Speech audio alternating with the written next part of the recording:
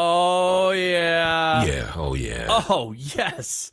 Fractal Bitcoin. But this is the Bitcoin panel. I made a cool little thumbnail for today's show. But the Bitcoin panels where we hang out, we talk about all things Bitcoin. It's on Friday afternoons for an hour. And we have awesome people on here who know a lot more about Bitcoin than I do. I don't actually know that much. But so happy you're here. We're going to talk about a bunch of different topics, but the preferred place for you to watch through is Rumble. But of course, we're streaming on YouTube as well. And we're also streaming on Zap.stream, which is a Nostr platform. So I'm going to be bringing those up in the background. But AC is here with us, and so is Walter X. How you guys doing? Going on, Chris? Oh, yeah. What's up? Where the heck are all my topics? I actually prepared some topics for today, but let's start with the price. Look, a lot of Bitcoiners say, oh, I'm not in it for the price, which is BS. But also, I understand the sentiment that it's not all about the price, right? Like price is part of it, and I get that. But when the price starts pumping, it's more exciting, isn't it, AC? Yeah, I think that once you go through your first full cycle, the price becomes less intriguing and interesting. I think, like I said last week, number go up is what got me into Bitcoin. And then seeing number go down, and then the community and learning about Bitcoin and discovering freedom go up is what kept me through it in a bear market. Right. Freedom go up. I love that. That's pretty cool. What about you, Walter X, the X-Man? Yeah, I mean, we were talking before the show. I was telling AC I don't really check the price out. I only noticed it today because I saw it trending on Twitter. But, it's always nice when it's up. Up is better than down, especially just to encourage new people to get into it and to kind of dispel the haters a bit is always nice, I guess. Right. So do you guys have any where's the price going to go from here? Are we going to keep sort of melting upwards, or is there still a chance we could, go back down to into the 30s or something? What do you think is going to happen? Well, I'll jump in first. Yeah. Okay. Yeah. Sorry. Thanks. Kind of like what Walter said. I try not to look at the price, on a daily basis. I don't look at Bitcoin in the short term. I don't look at it in terms of weeks or even months, really. I try to take a low time preference perspective, like a lot of Bitcoiners do. And that's really like on the order of years or decades. I think once people take the time to invest the hours to study Bitcoin, the value proposition of it becomes clear, and you no longer have to look at the number on a daily basis. And so I'll say this, though, about if it's going to go up or go down. On a long time horizon, I think Bitcoin has no top. And I'm not the only one. I've stole this from somebody, but I don't remember who said it. Bitcoin has no top because fiat has no bottom. Well, it has a bottom, which is zero. But no, I agree. Bitcoin does not have a top because it's capped at 21 million Bitcoin, and the amount of value that human beings, focus and harness into Bitcoin, that there's no limit. Just like human potential, there's no limit, right? Yeah, and I know Putin's and everybody's got Putin on their mouth today with the whole Tucker Carlson thing. But I mean, the stuff that the U.S. did with the currency and shutting out Russia and basically negating, millions or billions of dollars worth of funds for political reasons. I mean, that just kind of adds fuel to the fire for this. The dollar's definitely on the way out, I think. It's still awfully strong, but that action, kind of single-handedly, I think, really put a huge, deflated the balloon quite a bit. That, and then all the ridiculous COVID money burning. and it was already kind of out of control, right? I mean, just all the ridiculous wars and all the ridiculous spending. I feel like definitely Bitcoin's an unstoppable force. Personally, I think it'll get to 100 million a coin at some point. I'm not saying when or how or exactly when that is, but I really don't see how it doesn't at least get to 100 million a coin at some point. 100 million, yeah. Yep. Yeah, wow. That's like what we call dollar parity, right? Where every Satoshi is worth $1. Yeah. Oh, right. Exactly. Yeah. That, and then, so if that's the case, if one sat ends up equaling $1, imagine. I saw someone on Nostr post this today that like these guys who are zapping people every day, 1,000 sats here, 1,000 there, like literally zapping probably 20 or 30,000 sats a day. Like if later on they're each worth $1 million, that's insane, right? Yeah. Well, but the thing is, you've got to look out. Like Walter said, we don't know when that's going to happen or if that's going to happen. But if it does, what is the purchasing power of that $1 at that point? I mean, I could see a world where everybody's a millionaire, but your purchasing power isn't what it is today. Right. Yeah, a $10,000 loaf of bread. Yeah, exactly. Or if you look at like the Zimbabwe, and it's only Wonder Bread. Yeah. and like the Zimbabwe $1 trillion bill. I mean, that in a hyperinflationary environment, that is definitely a possibility. True. But I was reading the Bitcoin Standard, which I just finished a couple of weeks ago, which was awesome. And this is a book I'm just going to go back to the beginning and read it again, and then go back to the beginning and read it again, because he does a great job writing it, but at the same time, there's so much, it's a dense book, right? But anyway, yeah, he even talks about, in that book, you talk about there being no limit to the price of Bitcoin, but there's also no limit to like when a society has a sound money, there's no limit to what that society can do. Maybe that sounds weird. Yeah, have we even seen it? I mean, what really truly is comparable to Bitcoin in terms of its purity as a foundation of money? Yeah. So, all right, I'm going to share this screen. This is okay. I'm going to work on sharing the screen, but the topic I want to bring up is this guy who, let me see, Da Vinci Jeremy. He's an early Bitcoin adopter. He actually believes that Satoshi worked for the NSA, and his security clearance gave him the knowledge to develop Bitcoin without leaving any back doors for the government.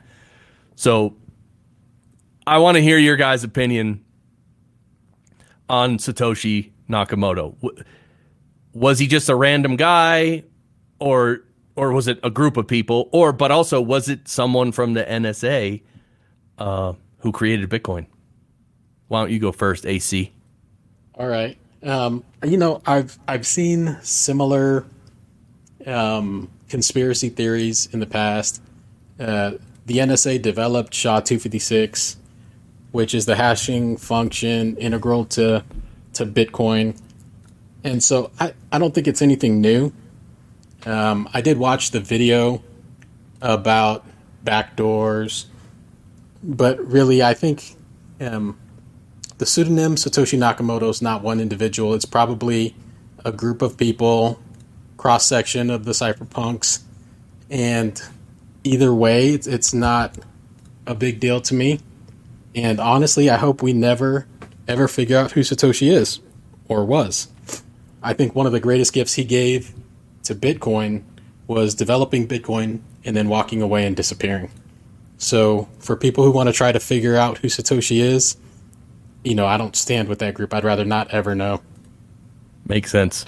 Yeah, it's an interesting theory. I actually have done work with the NSA in previously in my career, and I know people there, and if it was the NSA, it certainly is possible, and it would have not been done by just one or two people there. It would have been a fairly decent-sized project, I would imagine.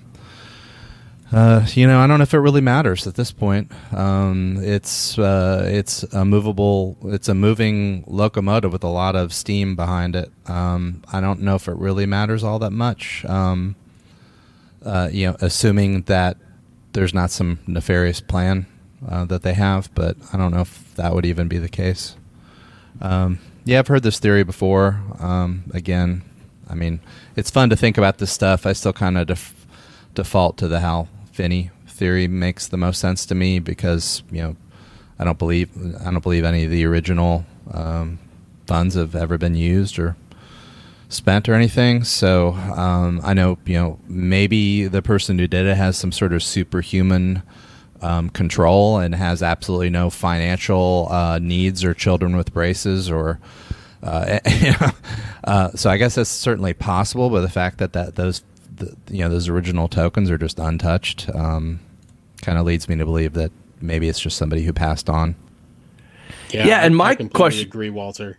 I think Go ahead, the timing of Satoshi's disappearance on the forums kind of lines up with the passing of Hal Finney and is probably the most likely scenario. And then it also makes sense if you guys are following like the fake Toshi trial out in the UK. Part of his argument is, well, Satoshi would have come out and proved me wrong, but he hasn't, so I really am Satoshi. And I'm surprised that no one, at least from the articles I've read, no one has actually come out and said, well, what if Satoshi passed away and he can't come out and speak on his own behalf? And so I tend to agree with you, Walter. Yeah, that's fascinating. My question was like, okay, did the NSA create Bitcoin? And so this is a question to you guys because I don't know. Even if they did, I mean, how can they like actually manipulate it or do a rug pull? Like, because Bitcoin is so decentralized, there's so many people invested in it and it's such a big deal. Even if the NSA started it and even if they are Satoshi, so they have the 1 million Bitcoin in a wallet, like what could they actually do to harm Bitcoin at this point after it's gained so much steam? Yeah, I think the other point too is, I mean, when I worked there, I was there as an outside contractor, which is a pretty fun experience going in that building because the security is pretty interesting. Wow. They flip through all your notebooks and you can't bring a pen, you can't bring your phone, you get scanned like with those scanners that they have at the airport, and all the plants are fake because they obviously can't have people come in there and water the plants, and they have these red lights on the ceiling that kick on whenever there's an outsider in the building, just so everybody knows, like, there's somebody from outside in here. I mean, it's really interesting working there. But just like almost at every other government agency at this point, they can't innovate on their own. They have to do it through outside, intellectual capability. It's just the way the government is. They don't really have a whole lot of innovators that work there permanently full-time. It's mostly just bureaucrats. And I'm not trying to sound elitist or anything. That's just kind of how it is. So that's another reason why I really don't believe it. Yeah, go ahead.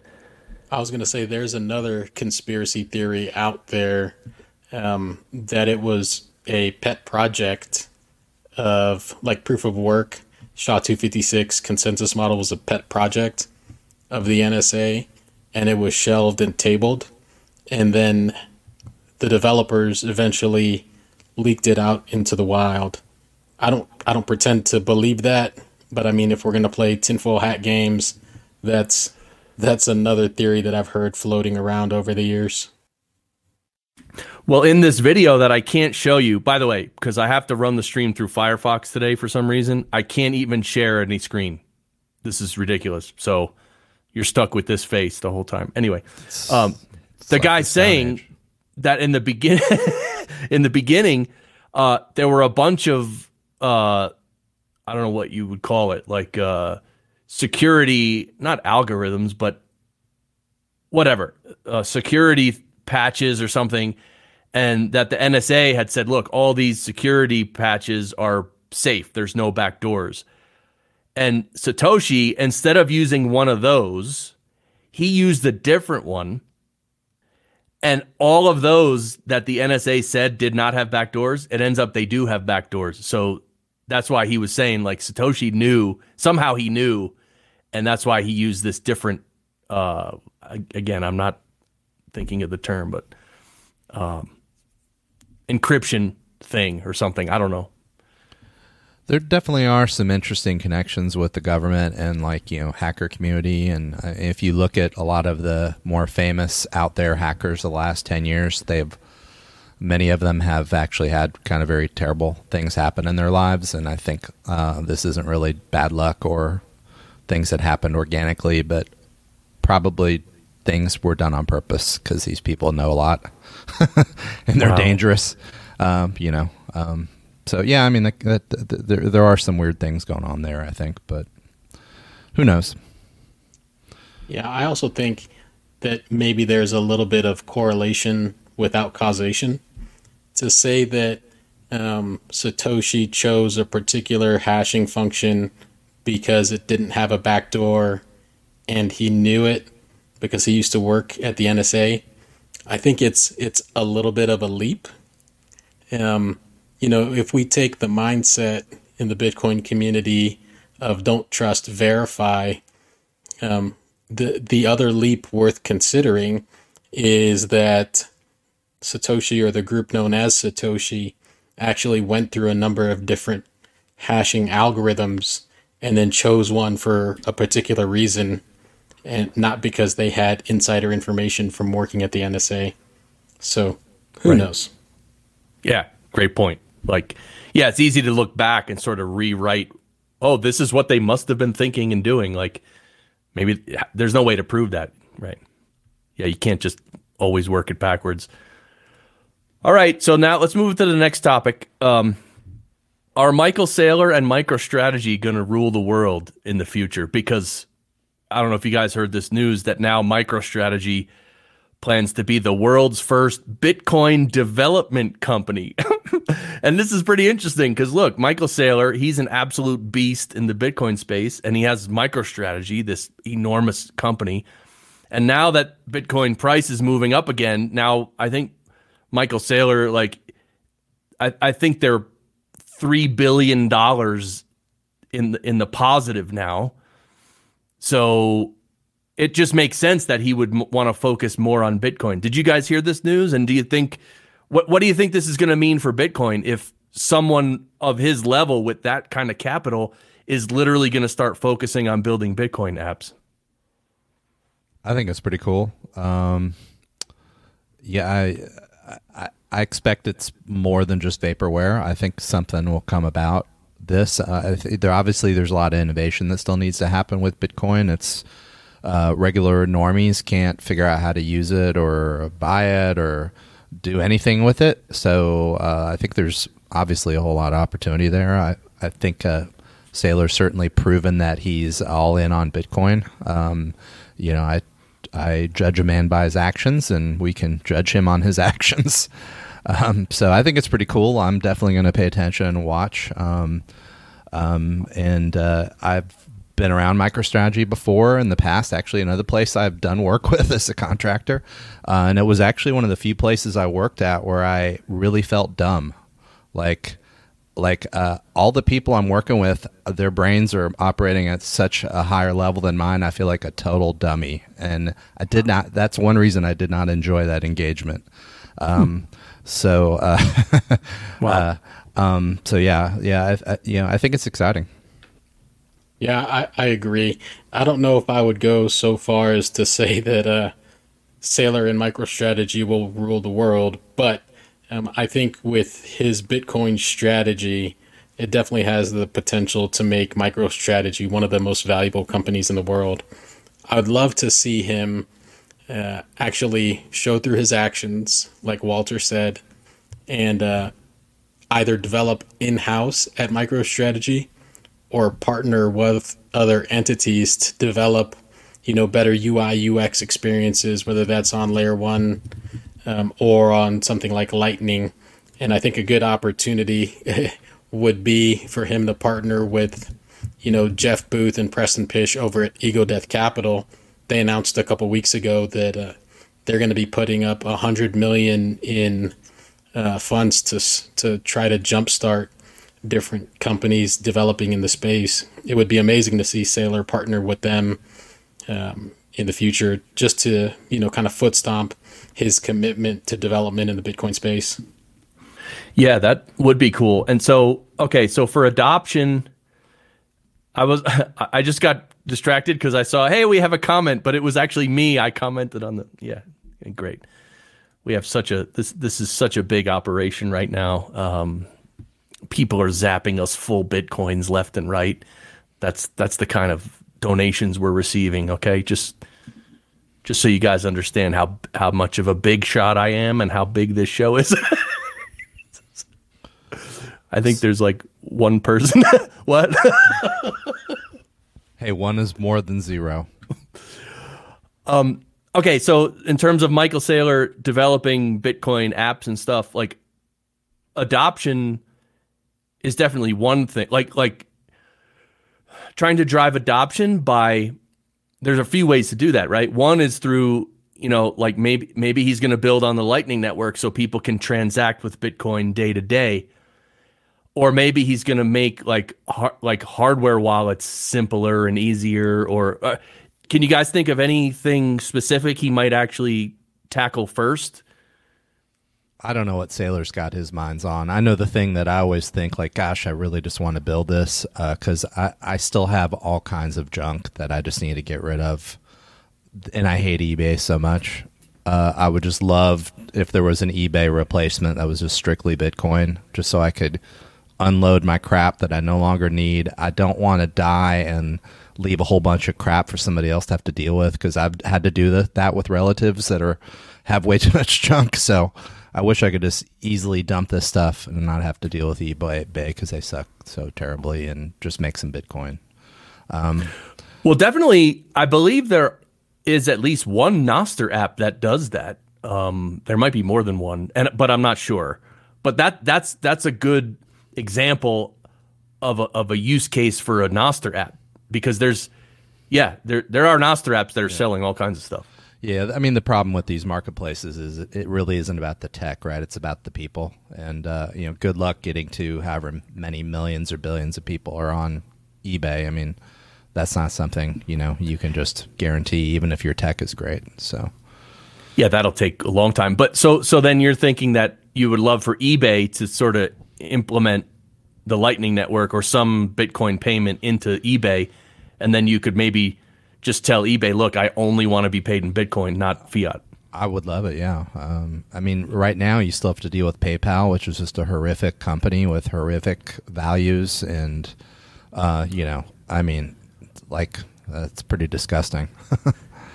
Yeah, I was going to say, when I think of PayPal, I think of, horrible. Yeah, exactly. However, eBay, I don't know if you guys noticed the case that happened to them, I don't know, about 1.5 years ago, 2 years ago. Did anybody catch that? I mean, they literally had people that worked at the company that were harassing this poor lady who runs an e-commerce website. I think it's called E-Commerce Bytes. They were sending her threatening things in the mail, like a mask from the Saw horror movie, and leaving her bizarre messages, and the sent her like a funeral arrangement for her husband, like saying that we're going to basically kill your husband. They're coming to her they're following her in her car. I mean, I think they ended up doing a 60-minute story on it. It was amazing psychopathic behavior. And instead of just improving their application and working harder to like give customers a good experience, they want to go harass this poor couple that run an e-commerce website. I mean, it's just pretty crazy. Yeah, come on, that's just insane. But with the amount of insane things happening in the world, I just covered in today's video, in my news video this morning, I covered the UK is now telling people, look, you're just going to have to settle for jobs that earn less. You're just going to have to earn less for a while so that we can overcome inflation. What? Yeah. What? Didn't Montreal effing clown world? What? Didn't Montreal say you can't light a fire to cook food or something? Did you? I don't know what. Anyway, let's move on to this, because Louis C.K., and I don't know if it was the real Louis C.K., the handle is @not Louis C.K., but anyway, he says, okay, back to Bitcoin. If everything was converted to Bitcoin, how would our country repay its debt? And then Pablo and others said, that's the fun part. You don't. So my question to you guys is, okay, the United States national debt, it's now above 34 trillion, I think, officially. And by the way, no one even knows who we owe that money to, right? It's just, the Fed or who is it? And so can we talk about that for a little bit? Because I actually don't know a lot about the national debt, but I just have this feeling that it's a house of cards, and when it's over, if the U.S. dollar completely collapses, there's no paying it back. Is that right? Or any ideas? Oopsie. Yeah. I mean, it gets paid off, by inflation. Basically, is how that's the only way that it gets paid off. So, that's the hidden tax we all pay with everything getting more expensive every year. And they like to make it sound like it's a great deal that, inflation is down from last year. Well, everything's still worth less than, everything is still more expensive. So, I don't know. They keep on kicking the can down the road. That's for sure. They've been doing this for decades. Can they do it another decade? Maybe. I think that it's going to continue until there's a catalyst for change. What that looks like, I'm not sure. The only way that they're going to get out of this level of debt is to print their way out of it. And unfortunately, that's going to be on the backs of, multiple generations paying for it through tax, through their effort, through money debasement, through theft, through inflation. It's not going to look pretty. And it's I don't know, have you guys read the book The Mandibles? No. I think if the debt isn't paid for eventually, then the only other solution is default. And the book, which is fiction, paints a pretty grim picture of what it might look like in the U.S. if it were to ever default on its debt. But I have some fundamental questions, because printing more money to pay the debt, printing money is why we're in debt. Like, we're borrowing money from the Fed, right? That's where the United States gets its literal dollar bills from, is the Fed, right? Am I right on that? There are multiple ways to increase the money supply. One of those, like you kind of alluded to, is the issuance of bonds and treasuries, basically creating debt that would be paid back in the future. Central banks would buy those and pay that money to the Fed, and then they would have that issued back through loans to people. And then you talk about like fractional reserve lending. That is another way that with no more fractions, so it's just imaginary lending at this point. That's another way that the M2 money supply is increased through fractional reserve banking, and it's somewhat controlled through interest rates. When there needs to be more money in the supply, then interest rates go down so that more people are taking loans out. When you need to reduce the amount of money in supply, interest rates go up to contract. So that's that expansion and contraction of quantitative easing and quantitative tightening. Yeah, I might have to find an expert on that to interview, because I just don't understand it. It to me, it's a big shell game, and it's, the Federal Reserve, which was created in 1913, apparently, just all of a sudden says, okay, we're just going to create money out of thin air and give it to you, and now you owe us. And it's like, well, what does that even mean? Like, are we just indentured servants and forever?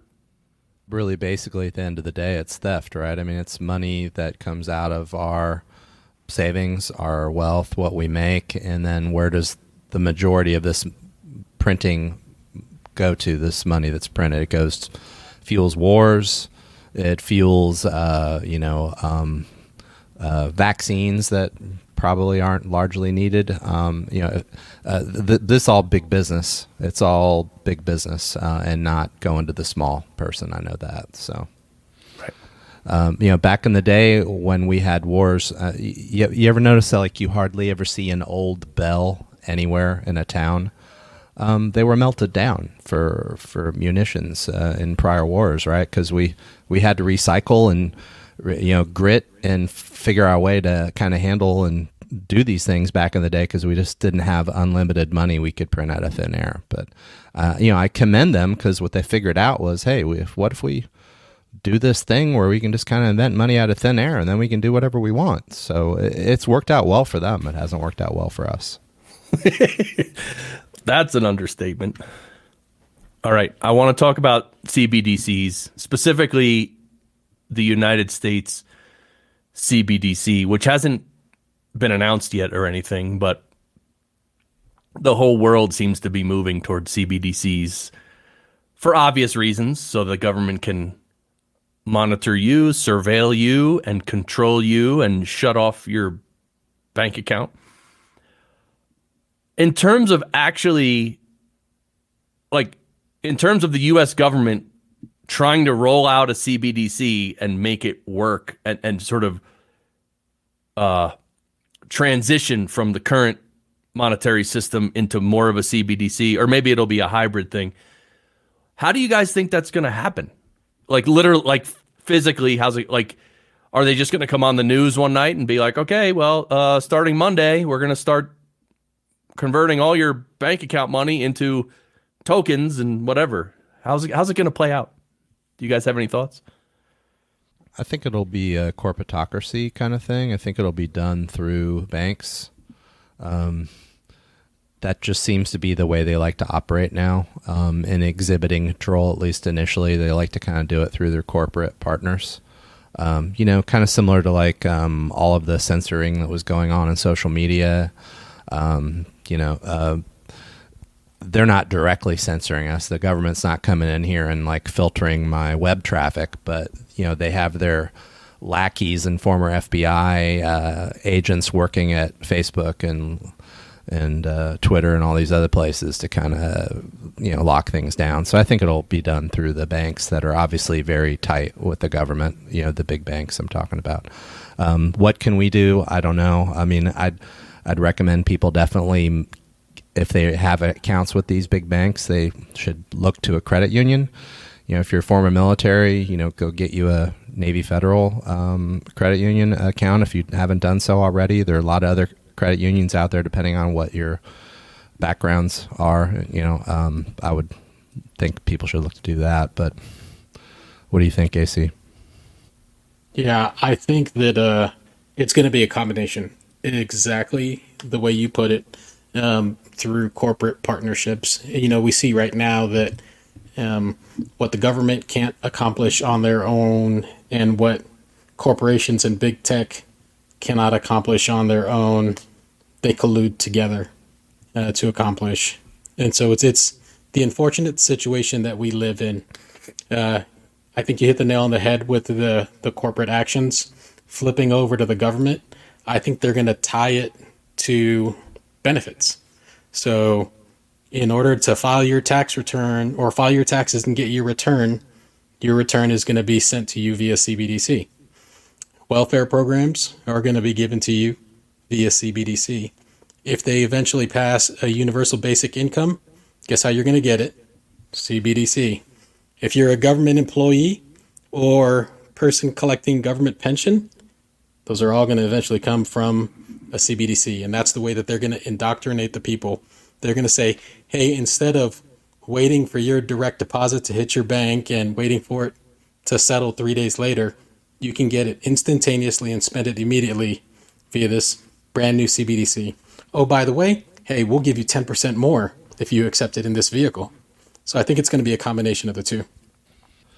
Have you guys noticed some of the weird things that have happened the last few years with cash money? So I've noticed Starbucks that no longer take cash card payments only. You go to a concert, you want to go buy a beer or a margarita at the show. A lot of times now they don't take cash. During COVID, I recall a lot of stores were like, "Hey, we're out of cash. We're out on change. Please pay with a card." And I'm like, hardly anybody's shopping because everybody's staying at home. So how are you at cash? That one, I could never figure out what was going on there. I felt like it was some sort of test to me, but maybe I'm just a conspiracy theorist. That's what my family says. Well, being a conspiracy theorist all that means is that you're ahead of the curve. You see the truth about 2 or 3 years ahead of time, and so when you say it, it sounds crazy. But then 2 or 3 years later, you were right. Yeah, I agree. This rolling out the CBDCs, that's how they're going to do it, and then everyone, most people, are just going to hop on board like nothing. They're not going to think twice about it. So when CBDs are rolled out more and more, obviously Bitcoin has become something that the government, I don't think any governments are going to ban Bitcoin, but what do you think? They're just going to tax Bitcoin more, or do you how are these governments going to handle Bitcoin? Although I guess there are many other investments as well. Obviously gold and silver, but stocks and stuff. So I guess Bitcoin will just be thrown in with all those other investments. Right? Something like that. Yeah, I don't think Bitcoin is a moot point related to this. I don't think they're going to be paying us in Bitcoin if it's some sort of digital currency. It'll be something they can control that isn't truly decentralized. Right. So whether that's, I don't know, Ethereum or who knows what network they'll use to do this or build their own thing, I have no clue. Yeah, who knows what's going to happen? It's kind of a scary time though, because again, most normies, they don't understand anything. I still meet people all the time who you even mention Bitcoin and they just look at you like you have 7 heads and you're a scam artist or something. It's like, it's just weird.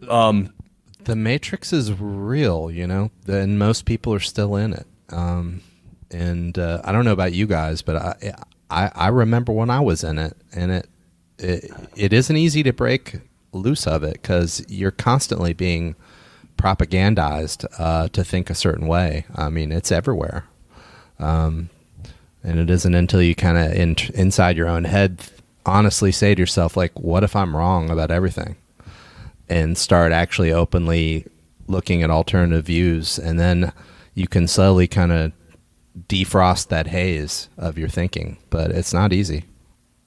So I think empathy for these people is always good too. You obviously, they have to come to you. You can't wake them up, and until they're a little bit less zombified, you're just better off leaving it be, True. Yeah. As long as they're not rounding us up into camps, conspiracy theorists, literally the National Guard and military rounding us up into camps. As long as it doesn't go that far, we can have a lot of empathy for these normies who don't understand things yet.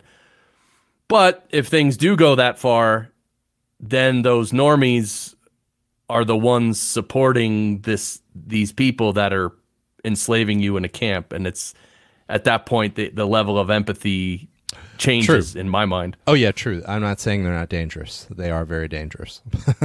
Right. Yeah, and they can turn on us in a dime. Anybody who didn't get the COVID vaccinations might understand how that feels, with the whole world saying like you're a terrible person and you're hurting people and it's all your fault and this and that. And it was pretty interesting to see how rabid that got, how quickly that got rabid based on very little actual scientific data too. It was just all propaganda. Yeah. So I'm actually curious, AC, how you got into Bitcoin. If you want to share your story of how you initially heard about it and what you thought, and then your journey of learning about Bitcoin. Yeah. Thanks, Chris. So funny enough, I've got a Twitter post from like 2011, I think there's 2 of them out there. And that was kind of my initial discovery of Bitcoin. I didn't buy a single one back then. I probably should have, but I didn't. Kind of like what Walter was talking about earlier. I was still in the military at the time, and I needed a security clearance to do my job. And there was a lot of, negative connotations associated with Bitcoin around 2011 and 2012. So I kept it at an arm's distance away and didn't touch it. You fast forward to 2016, I'm now still in the military, living in Tallinn, Estonia, out there in Eastern Europe on the border of Russia.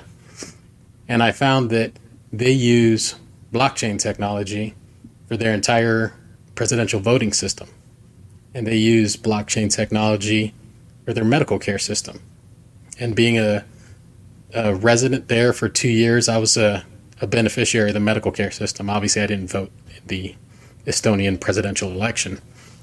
And that's kind of what opened my eyes to, hey, this technology has utility. So I jumped head first into the space, started off with Bitcoin, shitcoined for a while. It was the ICO era back then, and so I was juggling tons of coins. The short end of the story is that I lost a ton of money shitcoining around. But more importantly, I learned a lot of important lessons. And it was around 2018 when I decided I wasn't going to shitcoin anymore. Pivoted everything, what I had left, pivoted into Bitcoin. Went to a Bitcoin conference out there in Europe. Bought my first hardware wallet and started doing self-custody in 2018, and then have been Bitcoin only ever since. As far as education, I think during that time, Antonopoulos was like one of the main voices. And then later on, Saylor was, a very big advocate. I took the time to read as many books and listen to as many podcasts as I could on my Bitcoin journey just to learn. And what I find interesting is there are so many avenues of approach with learning. You can look at the technology. You can look at it from an economical perspective, from a fiscal perspective, philosophy, freedom. I think there's so much in Bitcoin that just anybody can find something that's going to get their foot in the door to start their journey down the rabbit hole. So that's the quick and short of my Bitcoin journey. And was there a time where, did your confidence and your resolution and your belief in Bitcoin, was there a time when that just all of a sudden clicked and you're like, oh, Bitcoin is awesome, I understand it enough, and I see that did that happen at once, or did it happen over years? Or maybe was there a moment when you finally realized that, wow, yeah, what, did you have a revelation? I wouldn't say that it was like an instantaneous revelation. Like I said, being a technologist with a background in computer science, IT cybersecurity, looking at like hash functions and Merkle trees and cryptography, that resonated with me immediately. And it said, hey, this is really interesting, and I appreciate, solving the Byzantine generals problem, solving the double spend problem with Bitcoin. What really built up my confidence is learning about sound principles of money. I didn't learn what debasement was until I was well into an adult. I didn't really know what inflation was until I was much older. And so combining all of those things with the technology is what eventually built my confidence in Bitcoin. Because if you don't understand how money works, then you're still in the matrix and you're being stolen from and you don't even know it. And so it takes an understanding from multiple different areas, I think, to really build up that confidence in Bitcoin. And Walter, did you have a similar journey? Can you explain your journey in Bitcoin? I'm very curious. Similar, but maybe different a little bit. I was introduced to it by a coworker about a decade ago, and even though we didn't have any in-depth conversations about it really, because I just didn't get it, and it seemed goofy and weird and silly to me at the time. But his conviction really stuck with me, because as Bitcoin would go up and up to a new level that just seemed, crazy and ridiculous to like normal people. Well, I remember asking him like, so you're going to sell some? You're going to, the guy was mining. He had hundreds of Bitcoin. He's like, nope, I'm not selling any. I'm like, it kind of blew my mind, because this guy was pretty young at the time, and I don't think he had a whole lot of like generational wealth in his family or anything. So his conviction really stuck with me. But it wasn't until years later, as we talked about earlier, I broke more and more out of the matrix of my own thinking, of believing the news, thinking that, just having very normie beliefs, listening to NPR and these things, and actually engaging in the media.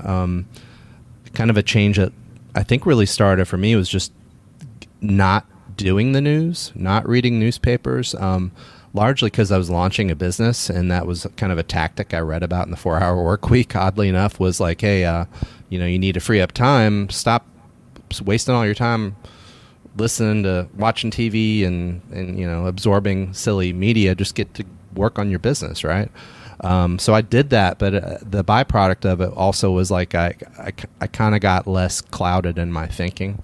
And just realizing just how deeply screwed we all have been. Bitcoin is kind of part of that awakening for me. It really fits in well with, what kind of technologies do we have to level the playing field a bit. Social media is part of that as well. The internet's part of that, although those have definitely been co-opted and locked down, and there's been a lot of kind of fuckery there as well. But just the ability for people to actually get news out. And I think we're seeing it lately with kind of the freedom that's on X and other platforms. Like before with the 3 channels, ABC, NBC, CBS, like a lot of the things we've been talking about last 5-6 years, we wouldn't have been talking about. So, right. So for me, it's just kind of largely a part of everything else. As far as the first thing I did in Bitcoin, I just bought a miner. I hooked it up in the house. I got my power set up, and then I quickly realized it's not practical in the house unless you have a very unless you have a basement, I guess. But I don't where I live. I'm at sea level, and it's very noisy. Puts out a lot of heat, and the rest of the people in this home were not happy with me. So I had to quickly. That experiment did not work, so then I just moved it to a hosting facility and put all my other miners there. So that's worked out a lot better. But so here, reading like AC said, the Bitcoin Standard was a huge one for me. That's really the first book I think that really kind of helped click it all into place for me. I've read a lot of the others as well. There's a lot of other great books out there too. I really find it interesting how Bitcoin was part of it, but also there was these other like freedom of speech stuff, and like it's all for you. I guess it was all towards freedom and liberty, and really breaking free of breaking out of the matrix and breaking free of the mental programming, which is very cool. Yeah, and. It's cool, but it's also hard. It's cost me friends. It's been stressful with family. I've just kind of learned to largely keep my mouth shut about a lot of things. That tends to work best with certain people. Right. They're just not ready to hear some of these conversations. Yeah. And that's okay, because I would have been the same way when I was back in their mind frame. Yeah. So I have a question. This is a weird question. I literally just thought of it now. You know how in Bitcoin, if you've been following Bitcoin now, we know that there's like basically 4-year cycles, right? Because of the halving, and there are patterns that have emerged in a 4-year cycle. But what about in the beginning? Did they know it was going to be a 4-year cycle? Did they know that maybe they knew it was going to be a 4-year cycle, but did they know, whatever, for 2.5 years it goes up and then a year and a half it goes down? Like, you know what I'm like? When did the 4-year cycle idea come into play? Do you guys know? You might not know, but it's actually not a 4-year cycle. So it's based on number of blocks generated. So the 210,000 blocks per epoch or epoch, so to speak, and every block is on average 10 minutes. So it comes out to a 4-year cycle, roughly. Whether that was done by design or by accident, who knows? But it does line up with a number of things, including the U.S. presidential election. So I tend to think that it was done on purpose, but I don't know for sure. As far as the price action, I think that's an unintended consequence. In the very beginning, it was effectively not worth anything. And so I don't know that they anticipated that the valuations would move in the direction that they currently do now. Right. I think politics and social movements and all kinds of markets tend to often have kind of repeating similar cycles in history. So I don't know why Bitcoin will be any different, but in terms of the whole 4-year thing, I don't really have any deep insights there. I've got to be honest. Yeah, it makes sense what you said, AC, that in the beginning, there was probably no way to forecast that, okay, it's going to be, like we call it a 4-year cycle, but it is 210,000 blocks. But they didn't know that it was going to follow the same pattern every time and what that pattern would be. It just sort of emerged that way. That definitely makes sense. The genius of the Bitcoin design is very humbling to me, I will say. There's so much genius there in the design of it. Yeah, I completely agree. And that's why I said I hope we never, or at least I hope I never figure out who Satoshi or the group known as Satoshi is, because it's been a gift to the world. The majority of the world just doesn't know it yet. But I think history will look back and say, the writing was on the wall. It was so obvious. How did the people not adopt it faster than they actually did? When they're looking at it in the history books or the history tablets, so to speak, 100 years from now. Yeah, totally. So we're getting close to the end here. You guys have did anything this week have a huge impact on you, whether it was news or anything regarding Bitcoin? I don't know. The one thing that comes to mind for me is this whole Apple headset thing.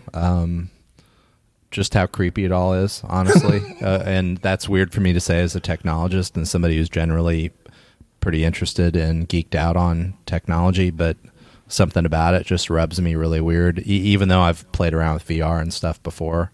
Not saying it isn't interesting technology or impressive, but seeing these videos of people out in public with these headsets on is just something about that kind of profoundly disturbs me. And I just hope it doesn't take off, but the cat's out of the bag, so we have no control there. We'll have to just see what happens. I've also seen the videos, and I don't even know what it is. Apparently, it's just some goggles that Apple just launched, and it's like an augmented reality, right? So people can, when they look through the goggles, they can still see the real world, but they're also seeing like screens coming up, and they can use their hands to interact with stuff on those screens or something. Yes, and then they're locked in place, so they feel very much like real objects. So as you turn around or move around, wherever you put that screen, it's still in that same spot. So it's almost like it's a real physical object, if that makes sense. In addition to the spatial audio, and then it's you're able to control things with your eyes because it's monitoring your retina and how your eye movements. So you can look around and it's altering the interface. I mean, it's really crazy, interesting technology, but it's also really kind of spooky to me in a weird way. I can't quite figure out why, but it's just kind of bumming me out. Yeah, it does. It definitely feels weird, but it also feels clunky, which means that maybe like we seem to still be in that phase where with the whole, virtual reality or augmented reality, it's still so early that everything is clunky and it's not really good and it's weird. And this, to me, it feels like these are phases we have to go through, mistakes we have to make and figure it out. And then we'll get to a point at some point when they'll make a product that's like, oh yeah, that's it. Like, Oh yeah. I mean, next it'll be glasses, and then it'll be contacts, and then it'll be maybe embedded inside your eyeball. It won't even be a contact. But right. I just don't know if I want to live in this world, honestly. So I guess I might end up like the Unabomber in a wooden hut somewhere in the woods. I don't know. Yeah. Oh yeah. Oh yeah. Jesus. You guys heard that, right? Yeah. Oh yeah. Yeah. Yeah. Oh yeah. Okay. I'm all everything's messed up today. Now I got to troubleshoot my Brave browser and everything. So, AC, do you have any last words to share? No last words to share, but getting to your last question, two things that I've been following. Number one, and I mentioned it earlier, is the Faketoshi trial. I know that doesn't come to a close until like March. But hopefully that settles it once and for all, that that person, who I refuse to use his name, is a liar and a fraud, and we don't ever have to worry about him ever again. And then the other one that I found interesting, and I know I'm breaking a rule here about talking about ETFs. One thing that I found very interesting was Fidelity up in Canada added a 1% allocation to their all-in-one fund. And so now it just opens the doors to more people who own Bitcoin, or I should say have exposure to Bitcoin, because they don't own the underlying asset. They own a paper IOU to Bitcoin that they will never actually see. But they have exposure to Bitcoin without ever even knowing anything about it. And so I find that interesting. I think that that is going to be the first of many basket of ETFs that are going to hold exposure to one of the Bitcoin ETFs. And what that really means is that, supply available on exchanges is going to continue to go down. And I think that that's good for adoption. Right. Like, so when just a normal person with their 401k allocates to this one fund, 1% of it goes into the Bitcoin ETF. So essentially, I mean, if you expand it out, it's almost like if all the money invested in the world in 401ks, maybe 1% of it all is going to be in Bitcoin, at some point soon. And that's a lot of money. Yeah, it's very exciting. I don't know. I don't mind talking about the ETF, and I don't mind the ETF at all. I mean, I know there are some Bitcoiners who think it's the end of the world and this is ruining it. And I'm like, it is what it is, man. You can't, when you create something that's free and open and everyone has the liberty to do whatever they want, this is what you get. And I don't see it as a bad thing. And maybe this will be the first exposure for people. Like maybe like we're talking about mentally, if they know that, 1% of their fund is in Bitcoin, and they're like, oh, interesting. And maybe 2 years later, they hear more about Bitcoin, and then they're like, oh, this Bitcoin thing must not be that bad. And so anyway, it's all part of changing the psychology of people. I agree with that, AC. Yeah. To be one counterpoint, I watched a video earlier this week, and it was Pomp interviewing, I think it was Alex Kruger, and he said that he thinks the Bitcoin ETF is a Trojan horse. So you can go out and find that video and kind of get his perspective on why he's not a fan of the ETF. And Chris, I'll shoot you a link to that. You can throw it in the notes if you'd like. Perfect. Did you all see the video of the El Salvador president giving his speech? That was a pretty cool one, too. Yeah. I don't know that we would ever see in the U.S., an election rate of 84% all in favor of one single person. So that was pretty impressive for El Salvador. I know Bitcoin isn't the whole equation there. I mean, it's also about locking up criminals, but it's still pretty inspiring to see that. Yeah, it's very inspiring. I mean, we need brave people who are willing to step up and do this, and that, because so then we can all look at them and we gain strength from that, right? So we need to pool all of our sats and just find some country that is willing just to sell out to us, and then we just, take it over as the first Bitcoin country. Maybe that's Texas. maybe so. I'd like to hear in the next show a little more about Estonia, the AC's experience, because I've heard some really interesting things about Estonia, and it sounds really like they're really doing some interesting forward-thinking stuff over there. Yeah, we can definitely talk about it. That was an amazing assignment to be at for 2 years, and we can get into it in another one. It was a very interesting time as well, especially looking through the lens of Russia and Ukraine, because a similar buildup took place when I was there in 2017. So yeah, we can table that and save it for another conversation. Oliver Stone's film on Ukraine's must watch if you haven't seen it, to try to understand a little bit about some of the background on Ukraine. Ukraine on Fire, I think, is the name of it. Pretty interesting. Interesting. Definitely check that out. All right. Well, this has been awesome. Thank you both. Thanks for hanging out on the Bitcoin panel. And see, the Bitcoin panel right now is like Bitcoin on like February 9th of 2009. No one knows about it yet. So anyway, yeah, I don't know what else to say.